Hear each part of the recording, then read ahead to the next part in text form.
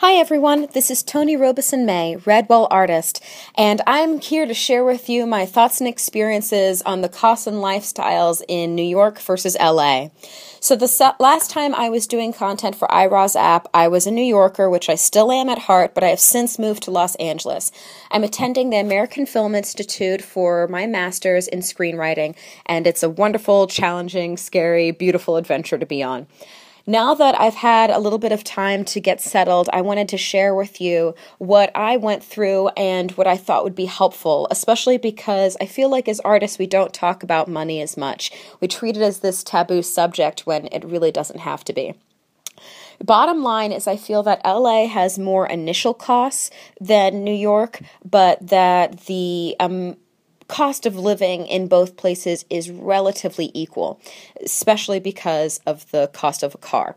So in LA, it's a much more spread out city, and I know there are people who get by and do fine on either getting rides with people or the bus or the subway system or walking.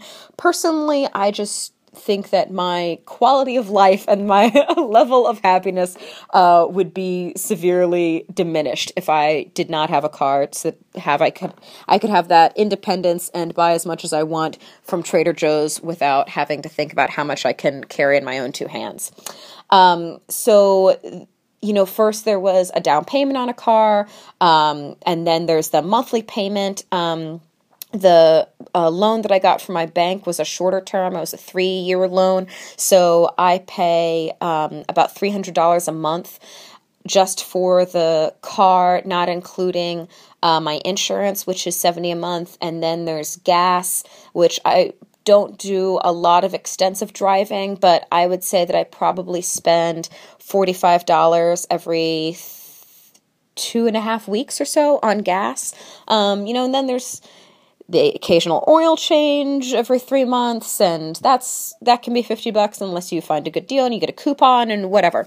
So the car, it's a thing. It gets to be expensive. The groceries in LA are cheaper. You definitely are paying less for a gallon of almond milk than you do in New York. There are also more farmers markets that can make it cheaper. The other thing is that apartments and rent prices are certainly lower. You do run into that thing of if you don't have a good credit score, then it might be nice to be able to have enough saved up that you can say, look, I know that my credit score isn't as good as you probably would usually expect, but I can pay for 2 months' rent off the bat, or I can pay for first, last, and a deposit. As in New York, if you have more cash up front, it can make a difference. I would also highly advocate for using a landlord just like I would in New York. That's a real person rather than something like a management company. It makes a difference if you have a building manager that you have a good rapport with, and you can, if necessary, send a text message that says, look, I'm sorry, can you just hold on to that check until Friday instead of depositing it on Wednesday? And they say yes, and that makes a difference because they know you as a human being.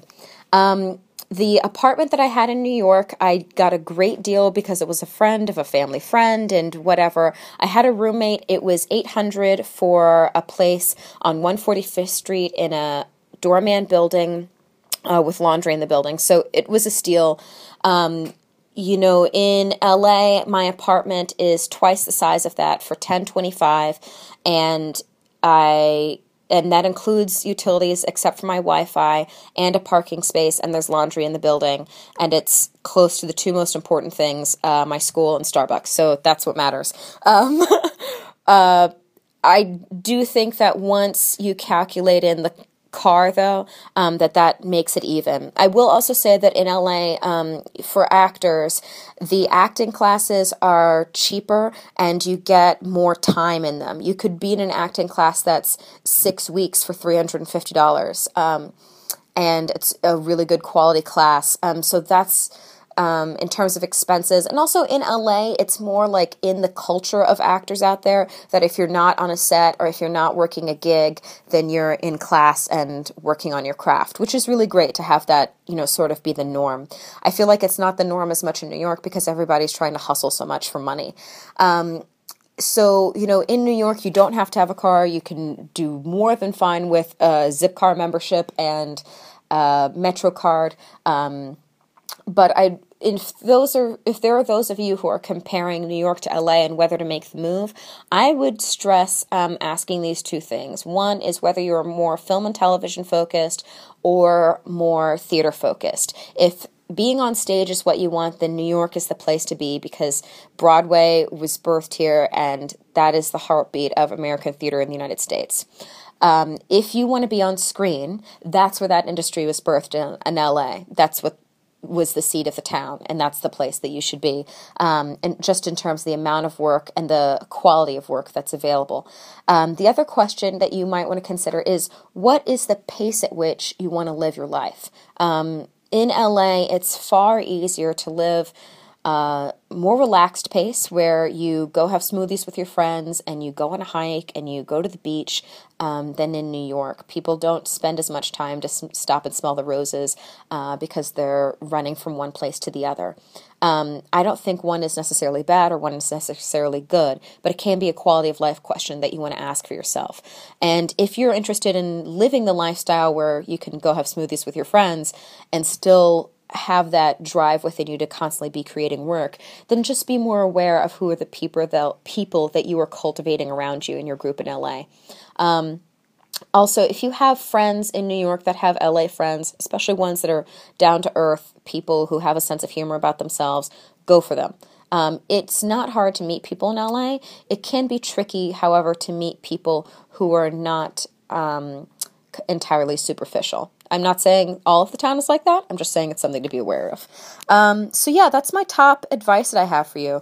I feel like the costs are equal between them, but the question is if you want to be on screen or if you want to be on stage, and then what's the pace of your artist lifestyle that you want to live. So that's what I have to share for the moment. I hope you're all out there having wonderful creative lives and loving every minute of it.